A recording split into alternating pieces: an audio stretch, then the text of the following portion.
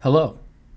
You are about to listen to a short story that I, Joshua Howe, penned back in the autumn of 2017, which feels like eons ago. It's a retelling of an Irish myth about the origin of jack-o'-lanterns. Seeing as how it is now Halloween 2022, I thought re-releasing this tale in audio format would be a cool experience. I apologize, this production does not contain any sound effects nor any professional voice actors. It simply contains me reading a story. I hope that's enough for you to give it a try.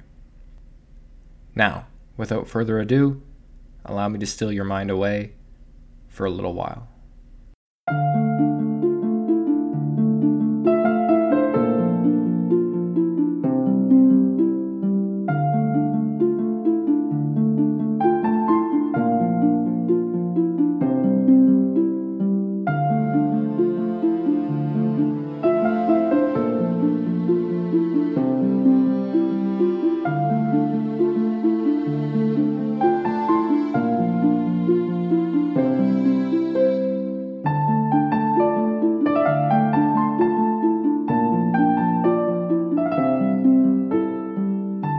The Legend of Stingy Jack, or The Origin of the Jack-o'-lantern, by Joshua Howe.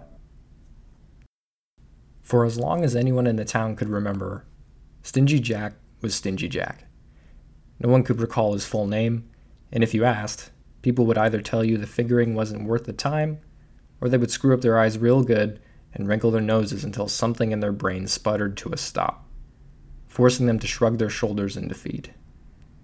But to be honest, the latter reaction was rare. People might even tell you that his current name was the one he had all along, and it had just taken some time to bubble to the surface and reveal itself. And reveal itself it did. Stingy Jack was Stingy Jack. How stingy was he? Well, let me tell you. He lived only a moment's walk from the finest bakery in town. Whenever he needed to get bread, however, he would hobble an extra 15 minutes to the other side of town to a second bakery, one far less pleasant than the first and known to have sold a moldy item or two to dismayed customers, because the loaves cost just a few pounds less. And when he went to pubs, he would drink his beer until he got near the bottom of his mug, from which point he would sidle to the toilet and water down the rest of his pint. Returning to the bar, he'd demand a fresh drink. That's how stingy he was. What else was there to know about Stingy Jack, then? He was old. Older than the oldest things in town. Except maybe some trees. And he had a gimp that he'd sustained from years working the land before moving into town as a gaffer. Or, at least, so he claimed. You can imagine that many in town were skeptical of his assertions.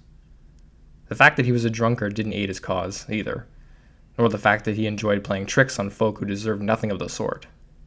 Once, he took an ancient pair of socks that hadn't been washed in ages, so much so that they'd turned yellow, and hidden them in his neighbor's pillowcase while the poor bloke was out.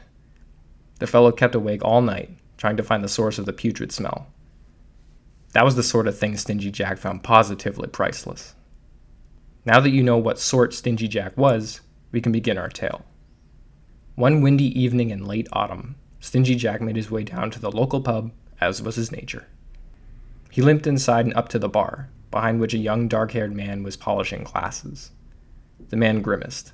Whether it was for the smell or merely his arrival, we'll never know, when Stingy Jack sat upon the stool right in front of him. "Hello, Colin," grunted Stingy Jack from on his stool. He clasped his grubby hands on the clean counter.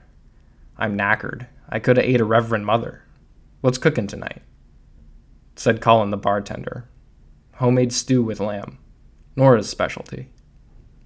"I'll have a bowl then, but make sure there's no bloody turnips in it. You know I hate them blasted things," growled Stingy Jack, lifting his hand to his left armpit and scratching laboriously. "I'll have a beer, too." While Colin began bustling about with Stingy Jack's order, he kept making glances past him, as if there was something extremely interesting that he had to keep checking up on. But he wouldn't stare long, always looking away after a moment of turning his head in the same direction. Stingy Jack even thought the young man had a slight blush to his cheeks, once. When Colin placed a pint in front of Stingy Jack, the top of the mug brimming with foam, he looked again, and Stingy Jack was fed up. "What you on about?" demanded the gaffer as he grabbed for the beer. "What do you mean?" "I mean what I says," Stingy Jack replied impatiently. "You were turning your head more than an owl or a field of mice." There was no mistake about it this time. Colin blushed furiously.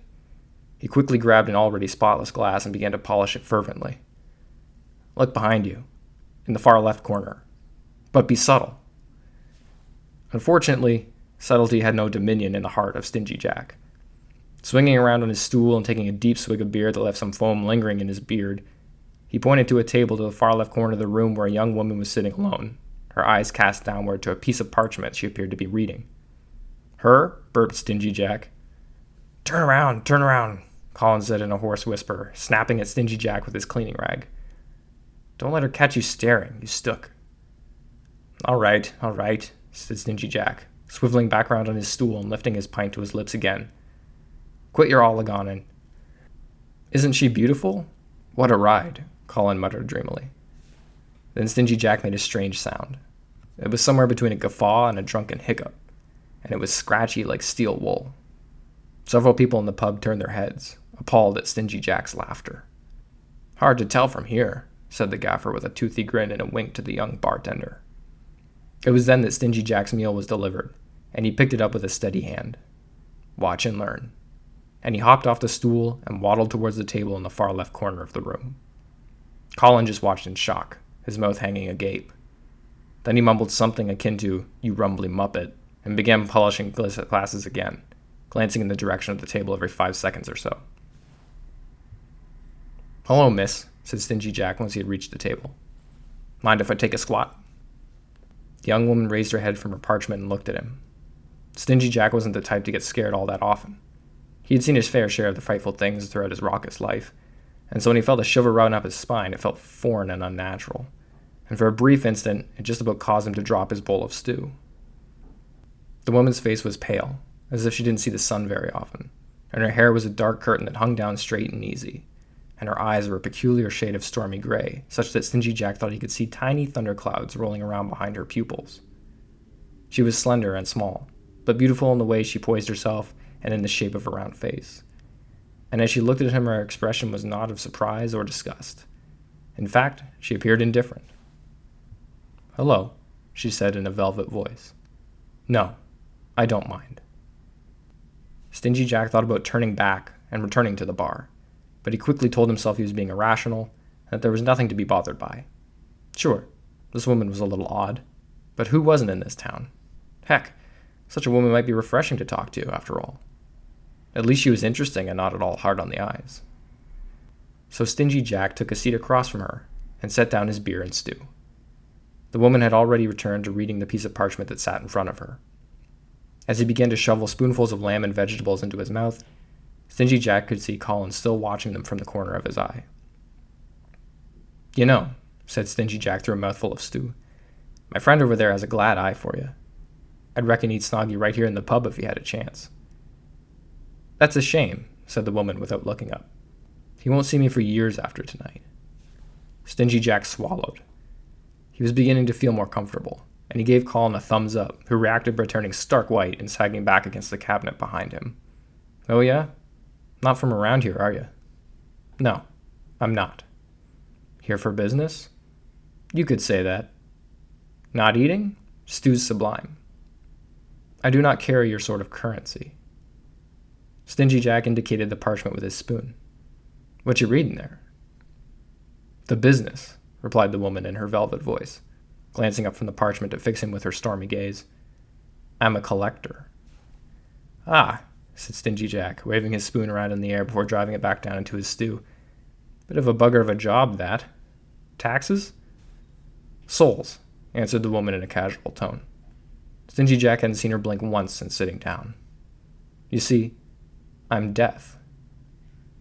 Stingy Jack paused, spoon in his mouth, white brows raised. His face was one of skepticism, but that uncanny shudder returned deep down in his gut, and he had to remove the spoon from his mouth lest he crack his teeth by biting down on the metal. The conversation in the air around them had not changed, and so Stingy Jack assumed that no one had heard. "You're death," said Stingy Jack slowly. "You expect me to believe that?" The woman called Death lifted up the piece of parchment so that Stingy Jack could see it in the dim lighting. He squinted. On the parchment was a long list of names written in beautiful calligraphy. Most of them were stroked out, and only 2 remained unscathed. A yelp of surprise came from Stingy Jack's lips, and he pointed to one of the untouched names. "That there's one of my neighbors, Dylan O'Malley. He's been ill for ages, that old bloke." Death nodded her head. "Yes. He shall die this night, in the wee hours of the morning. I have come to take him away." Stingy Jack leaned back in his chair and thought about this. At first, that guttural disturbance overwhelmed him, and he felt rather ill himself. He believed she was Death, all right, though if you had asked him in that moment why he was so sure, he wouldn't have been able to give you a straight answer. If there was one thing Stingy Jack didn't like, it was being out of control. He'd always felt like he had the upper hand in any confrontation he'd come across. Until now, that was. The thought made him extra queasy, and in response the wheels in his mind began turning at a rapid rate, until a sudden thought popped into his head. All at once, he relaxed. "Says I believe ya," Stingy Jack began, again speaking slowly. "Since it's business and all, would you be willing to make a deal?" At this, Death's stormy eyes flashed, and a slight eagerness came into her velvet voice. "Perhaps. What sort of deal?" Stingy Jack lifted his mug to his lips and tilted his head back, draining it of its contents. Then he smacked his lips, set it back on the table, and nodded at it. "If you pay for one last drink," said Stingy Jack, "you can take my soul." Death eyed him closely. "You would exchange your soul for a drink?" "I've lived a lifetime," said Stingy Jack with a shrug. Slipping the parchment into a pocket of her cobweb jacket, Death then leaned forward and propped her elbows on the table, interlacing her thin, pale fingers. In the first obvious expression she had made all night, her face split into a Cheshire Cat grin, and it was all Stingy Jack could do to not let loose a cry of fear. "I pegged you for a runner," she said. "I love runners. The last good runner I had was just past his 87th year. He'd spent too many of those on the pike. His lungs were failing him." A hungry look crept into her eyes as she spoke. "He was meant to die just past twilight and fade with the setting sun. But wouldn't you know it, he didn't. The time came and went, and he was still on earth. And when I arrived at his bedside, he had gone. He was out in his garden, white and fragile, but alive. Perhaps the flowers had revived him. I do not know. But occasionally such things happen, and so he became a runner. He outran me thrice more, to his credit. I stood over him each of those 3 times, and waited. I watched him gasp and struggle, wriggle and sob. I felt the terror in his heart, fresh and pungent with each near-fatal experience. And then, when the 4th attack came, I caught him. I took him by the hand and led him into the dark. He screamed so much for a man who had lived alone, I remember." Stingy Jack listened in silence, quite unlike him. He tried to keep his focus on the current moment, but he couldn't help imagining a shaken old man lying helpless in a burgeoning garden, mucus and drool seeping from his orifices, tears streaming down his face as he tried to escape the inevitable. Stingy Jack didn't feel very thirsty anymore. "I love runners," Death repeated, the memory seeming to satiate her just a tad. She straightened in her seat. "I would have liked to see you give it a try, but there was also a satisfaction in a well-made deal. Well, I'm not sure that's what this is for you. I would be loath to pass upon it myself. So," extending her slender arm halfway across the table, Death waited. Her small hand was steady. Stingy Jack looked at her hand, then reached out with his own craggy one and gave her a firm shake.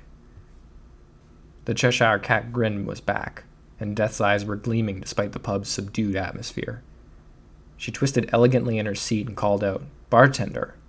Another round for this man, before turning back to face the old gaffer. A scrambling could be heard over the counter, and then the brisk footsteps of Colin as he arrived at the table with his chest heaving. Stingy Jack had never seen him move so quickly, and he chortled heartily, taking the punt off the tray that Colin was holding. The lad's eyes were locked on the pale woman, nearly bulging from his head as he licked his lips. It was as if he'd never seen a woman before. A strange sensation washed over Stingy Jack then, and he suddenly had to try very hard to keep himself from laughing. She was Death, after all. "Well, will there be anything else, miss?" Colin blubbered, completely ignoring Stingy Jack. Death shook her dark head and smiled at him sweetly, a look as fake as a flattering tailor, Stingy Jack could tell. and told the young man that there would be no more drinks for them this evening. Then she complimented him on a well-run establishment and told him she would return someday. Thank you, miss, Collins said. Well, Pepang's at the front before you go. And with that he tottered away, eyes still wide as anything, lost in a love-struck stupor with a big silly grin plastered across his face. It didn't take long for Stingy Jack to finish his drink. Even though it was his last, he drank it with the relish of a dry-throated man, some of the beer even escaping the corners of his mouth to dribble down into his beard. Death watched patiently. With a satisfied belch, Stingy Jack set the mug down firmly upon the tabletop. He ran the back of his hand across his mouth and then looked at the unblinking woman. Was it worth it? She asked. Best drink I ever had, Stingy Jack said with a wry smile. Guess all that's left is the payin', for you and me both. Death rummaged in her jacket pockets momentarily before frowning. Ah, yes. None of your currency. No matter, I shall turn myself into a coin to pay for the drink. Once you have paid, I shall meet you outside and collect what's mine. Stingy Jack was about to ask one of several questions, but before he could get any of them out, he blinked and the young woman was gone. In her place upon the table, however, sat a single shiny sixpence. Looking around once to see if anyone had noticed the woman's disappearance, no one had, he reached across the table, picked up the coin, and pocketed it. Now, no one had ever accused Stingy Jack of being a pious man. He hadn't been to church in years, and the last time he'd gone, he'd been there solely to get a swig of wine. At home he rarely prayed, and although he believed there was probably a God, he also believed that he said God had never done a damn thing for him. And yet, it was a good thing to appear a Christian. It could get you out of a lot of troublesome interactions. So Stingy Jack made sure to carry with him wherever he went a small wooden cross that he kept hidden in his coat pocket. It was into this pocket that he slipped the transfigured sixpence. Rising from his chair, he limped over to the bar and, taking the coins from his other pocket, paid Colin for the drink. Where'd that last run off to? Said the bartender after taking the payment. Stingy Jack shrugged. Dunno, she's here on business, she said. Colin's face fell. Ah, I see. Don't worry your young head about it.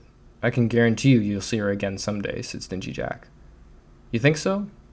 Oh yeah, most definitely. A moment later, Stingy Jack was stepping outside into the foggy night. The lamp from above the bar door flickered every few seconds, and above him the moon shone like a silver disk. The autumn night was cold and still rather windy, and the cobblestone streets were wet beneath a layer of fog. All right, said Stingy Jack to his pocket. I don't know if you can hear me in there. Give me a sign if you can. At first, nothing. Then, a chilly breeze washed over him, and with it came the velvet voice he had heard only minutes ago. It sounded as if it were coming from within his own head. I hear you, it said. It was not pleased. A shiver ran down Stingy Jack's spine. I'll let you go, but I got another exchange for you first, you hear? I let you go, and you let me be for another 10 years. That's 10 years with no shot at dying. Agree to it, and I'll let you free. Again, a pause. Fine, came the eventual reply. Stingy Jack pulled the sixpence out of his pocket and held it near his open palm. A blink later, and the coin was gone. In front of him stood Death, and her stormy eyes were blazing. But then she did something unexpected. She grinned her Cheshire cat grin, ivory teeth like a beacon in the night. Seems I had you pegged properly after all, she said. Well then, runner, you have 10 years. See that you make the most of them, for the next time I come shall be the last. And Stingy Jack was alone in the dark, the lamplight flickering behind him. He drew in a deep breath, listened to the silence. 10 years. He had 10 more years of total, unobstructed freedom. He allowed himself a smile, then, and turned around to head back into the bar. He wanted a drink. This was cause for celebration. Besides, he needed something to stop his legs from shaking.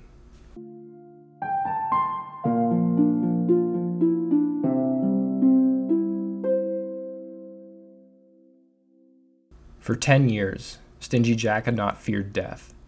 Despite getting older and the wrinkles on his forehead multiplying tenfold, he continued living on with snark in his voice and a skip in his step. None of the habits had ceased. And why should they? They couldn't hurt him. And he was very much the same Stingy Jack he'd always been. playing tricks on unassuming folk and drinking the nights away in Colin's bar. Never once had he even felt a touch of sickness, to the surprise of those who knew him.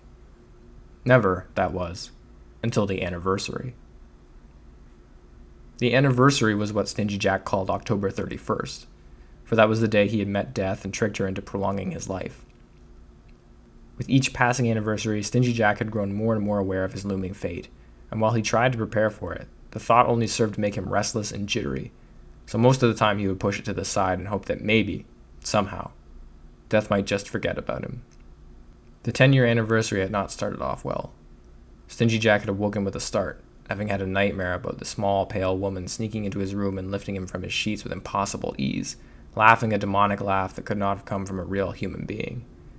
Stingy Jack had struggled to move but found himself immobile, and she had carried him down some steps that descended into nothingness, her laughter booming endlessly through the dark. Stingy Jack felt queasy and blood thumped in his ears. He neither ate nor drank that morning, and eventually decided he needed some air. Getting dressed, the old gaffer exited his home and wandered to a nearby apple orchard that had once belonged to his former neighbor Dylan O'Malley. He sucked in the crisp autumn air as he went, ashen leaves crunching beneath his heavy footsteps. His gimp had only gotten stiffer with age, and the slate sky preventing any rogue strays of sunshine from slipping through. There was no one else in the orchard. The trees stood tall and proud, and an assortment of apples could be found hanging from various branches, fresh and ripe as October apples are wont to be. There were red ones and green ones, firm ones and soft ones. Stingy Jack sat down the basket he'd brought with him and began to putter around the place, picking what he could from the lower branches. As he worked, his mind began to wander, and slowly the morning's terror began to leave him until he was happily humming an old sailor's tune and wondering if, perhaps, he really had been forgotten. The weather, on the other hand, was not so cheery. The breeze had picked up and become a full-on wind, and the slate sky was now frothing with movement, producing darker, brooding clouds that looked ready to rain at any given moment. The temperature itself had dropped a degree or so, and caused Stingy Jack to pull his woolen coat closer to his body. He dropped a final crimson apple into his basket and glanced up at the sky. Silent bursts of light were now flashing within the clouds, fabricating odd shapes and faces that seemed to laugh at him before fading away. The images unnerved him, serving only to remind him of what his apple picking had so blissfully pushed from his thoughts. Picking up his full basket with a grunt, Stingy Jack began to hobble toward the exit of the orchard. But as he approached the spot where the trees opened up into an empty field, with the old O'Malley house in the near distance, he found that the opening was gone. Now there were only more trees, their long branches crisscrossing the former exit like clasped hands. Then came a voice from on the wind that said, "Hello, runner." Stingy Jack whirled around, looked left, looked right, but saw nothing at all. Then he looked down. A pair of stormy gray eyes watched him from at his feet with piercing intensity. As he stared, the unblinking eyes began to rise, and with them came the rest of the young woman, slender and pale, her dark hair a curtain about her head. She rose like a shadow, translucent at first, an after-image of herself, and then all at once she was opaque, several inches from his body with a Cheshire cat grin stretching slowly across her face. "Time's up," said Death. It was all Stingy Jack could do to keep from breaking down into tears. Instead, he merely shook his head and feebly raised the basket of apples before letting it drop down again. His mind was a blur of emotion and all the plans he had concocted to deal with this moment. He stood rooted to the ground now, frozen. No man lives forever. "Do you know why that is?" Death asked in her velvet voice. It was as if the wind didn't affect her words. Stingy Jack could hear her clear as day, even with the storm closing upon them. Every life is a story containing its own unique protagonist and a cast of colorful minor characters. The plot is often extraordinarily dull and simple, but it's the choices the protagonist makes that fashions something worth reading. And what decisions you have made, added chapters and all. But every story must end. They must.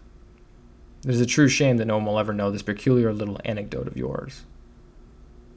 Stingy Jack said nothing, his mind still racing. "You've authored your tale, runner." Death offered him a small hand. "Let me take you to the epilogue. You can call Stingy Jack a lot of things, but a quitter is not one of them." Even as he looked at her hand, he found the courage to speak once again. "Aye," he said, his voice scratchy. He swallowed. I'll come with you, as promised. But if this is the last of me here, could you grant me one last request? Death eyed him. I love apples, Stingy Jack continued. You see that there? He pointed at a large tree to their left. Way at the top there is the most good-looking apple I ever seen. But my legs ain't what they used to be, and I'm cut to the bone with trying to fetch it. In fact, I'm too racked to climb much at all these days. Death's stormy gaze narrowed, the wind whipping her dark hair. The apple. Then we go. Stingy Jack watched as Death stepped away from him and, rather than climbing, began to rise into the air, headed for the apple hanging from the uppermost part of the tree. Well, can you believe it? The old gaffer then took a tiny, rusty knife from his pocket and waited. Once the woman was actually seated upon the branch and reaching for the apple, Stingy Jack stumbled over to the trunk of the tree and proceeded to carve crosses all around its base. He moved as if his life depended on it because, of course, it did. Here's your apple, Death called from above, tossing the fruit down to him. Stingy Jack caught it in the nook of his arm and hurriedly hid his knife in his back in his pocket. What are you doing down there? Stingy Jack took a step back from the tree and held his breath. Death made a movement as if to drop from the branch, but then stopped. She looked back and forth, feet dangling, until her bleak eyes met Stingy Jack's. In a soft voice that barely contained the seething rage threatening to explode from it, Death said, "What have you done?" Funny thing, Stingy Jack said, finally allowing himself to relax a little now that he was sure his plan had worked. I carved crosses into the tree there, so I reckon you might be stuck, like last time. Now it was Death who said nothing. I want something else from you, in exchange for your freedom, said Stingy Jack. More years? Stingy Jack shook his head. Nah, I figured you were right about stories needing to end and such. I have lived a lifetime now, no lies. Now what I want is to be able to see out the rest of the season, because it's my favorite. And then when you come to take me away, I want you to promise me you won't let me go to hell. He said these last few words with as much strength as he could muster. The rain had begun while they were speaking, and Stingy Jack hoped that Death heard him properly. She did not answer at once, although she never looked away from him, and the storm in her gray eyes was much fiercer than the one that raged over them both. Granted, she said finally, cutting through the rain with her velvet voice. Dutifully, Stingy Jack limped back over to the tree and cut the crosses into a number of wonky shapes no longer resembling crosses, and as soon as he had finished with the last one, Death was beside him. See you soon, runner, she said, this time without a smile. Stingy Jack blinked and she was gone. He rubbed his eyes, looked around, but he saw no one. Walking over to his basket, Stingy Jack reached down and picked up the apple Death had retrieved for him. And would you know it, he took a big bite right then and there, with rain pelting his face and lightning overhead, and munched until the whole thing was gone.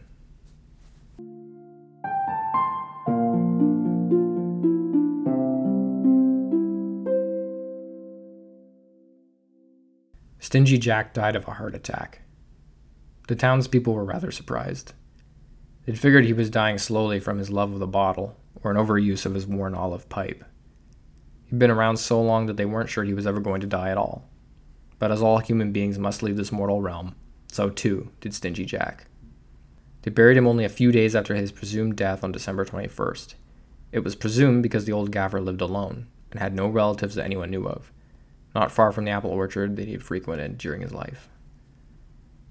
There, a bottle of wine, his pipe, and a small wooden cross they had found in his pocket, they were surprised to discover this, were placed next to his tombstone. The funeral was small, for reasons that I'm sure you must by now understand. But Colin was there, for he was the one who had brought the bottle of wine. There weren't many words spoken, and the ones that were danced around what type of man Stingy Jack had really been. No one knew of his family or history, so there wasn't much to say in that regard, either. Even the man's tombstone was ambiguous. They didn't know when Stingy Jack had been born, and so his birth date had simply been left off. Beneath the date of his death was written the line, "Here lies Stingy Jack, who lived as long as he wished to."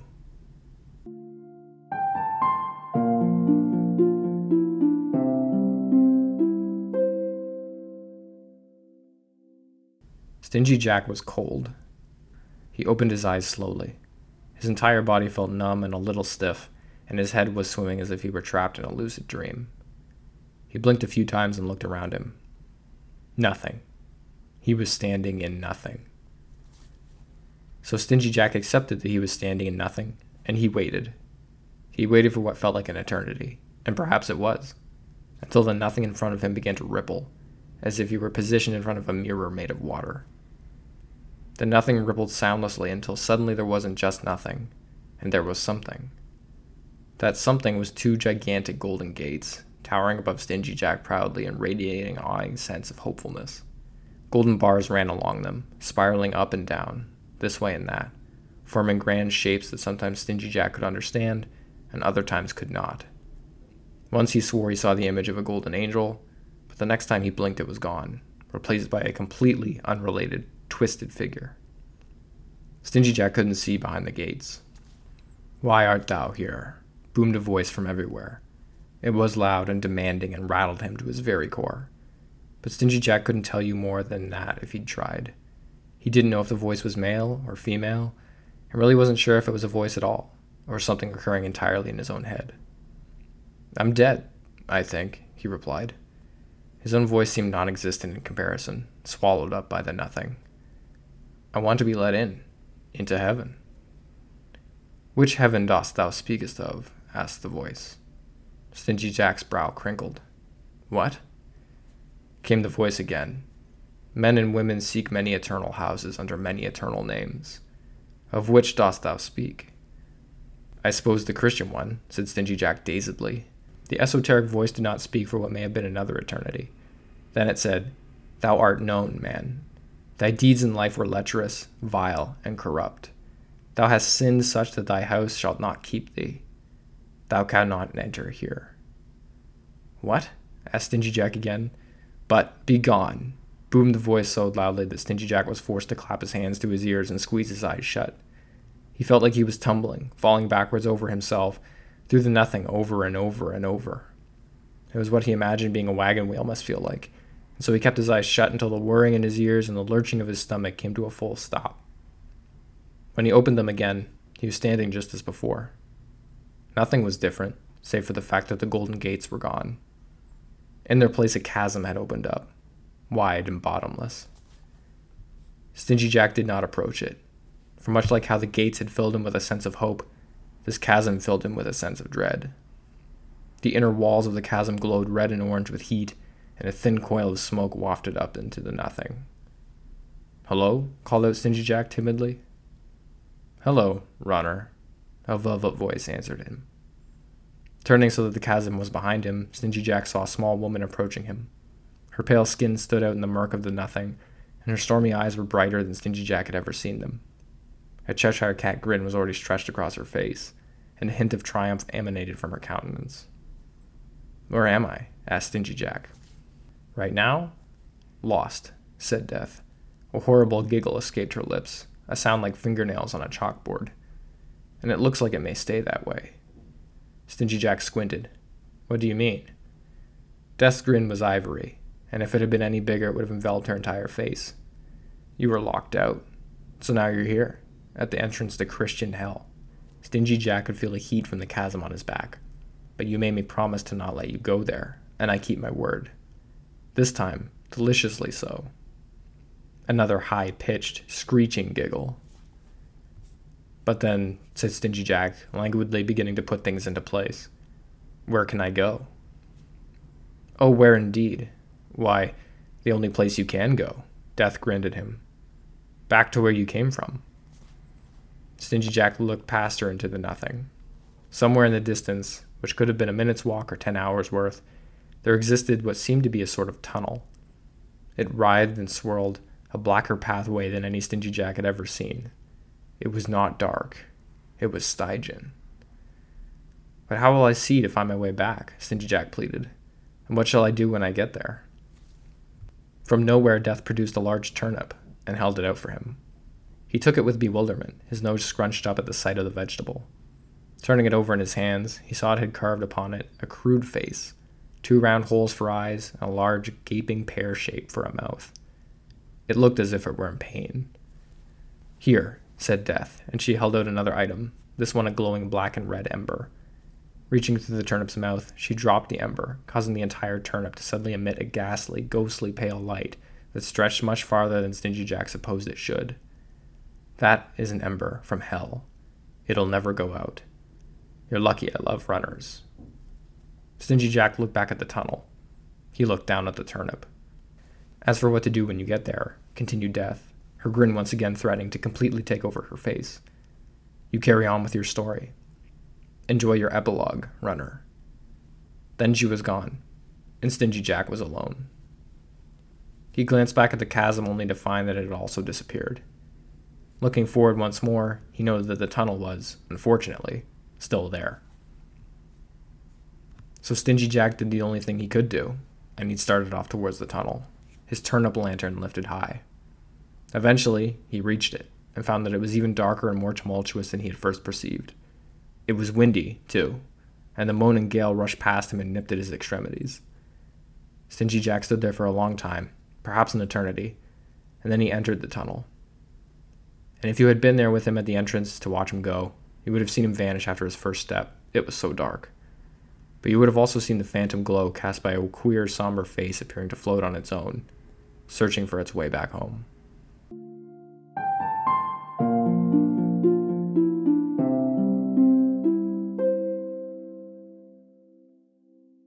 Since then, it's said that Stingy Jack still roams the earth without a final resting place to go to.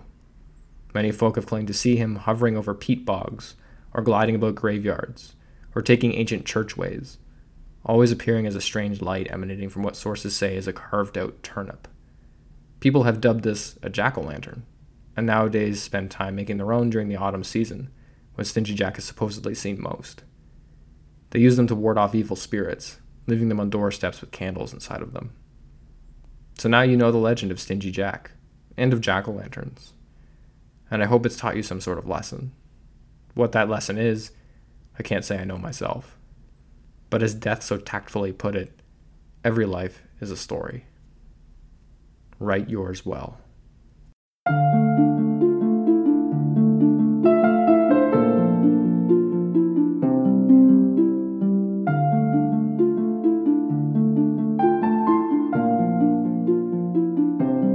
This has been The Legend of Stingy Jack, or The Origin of the Jack-o'-lantern, written and read here by Joshua Howe. Thanks for listening.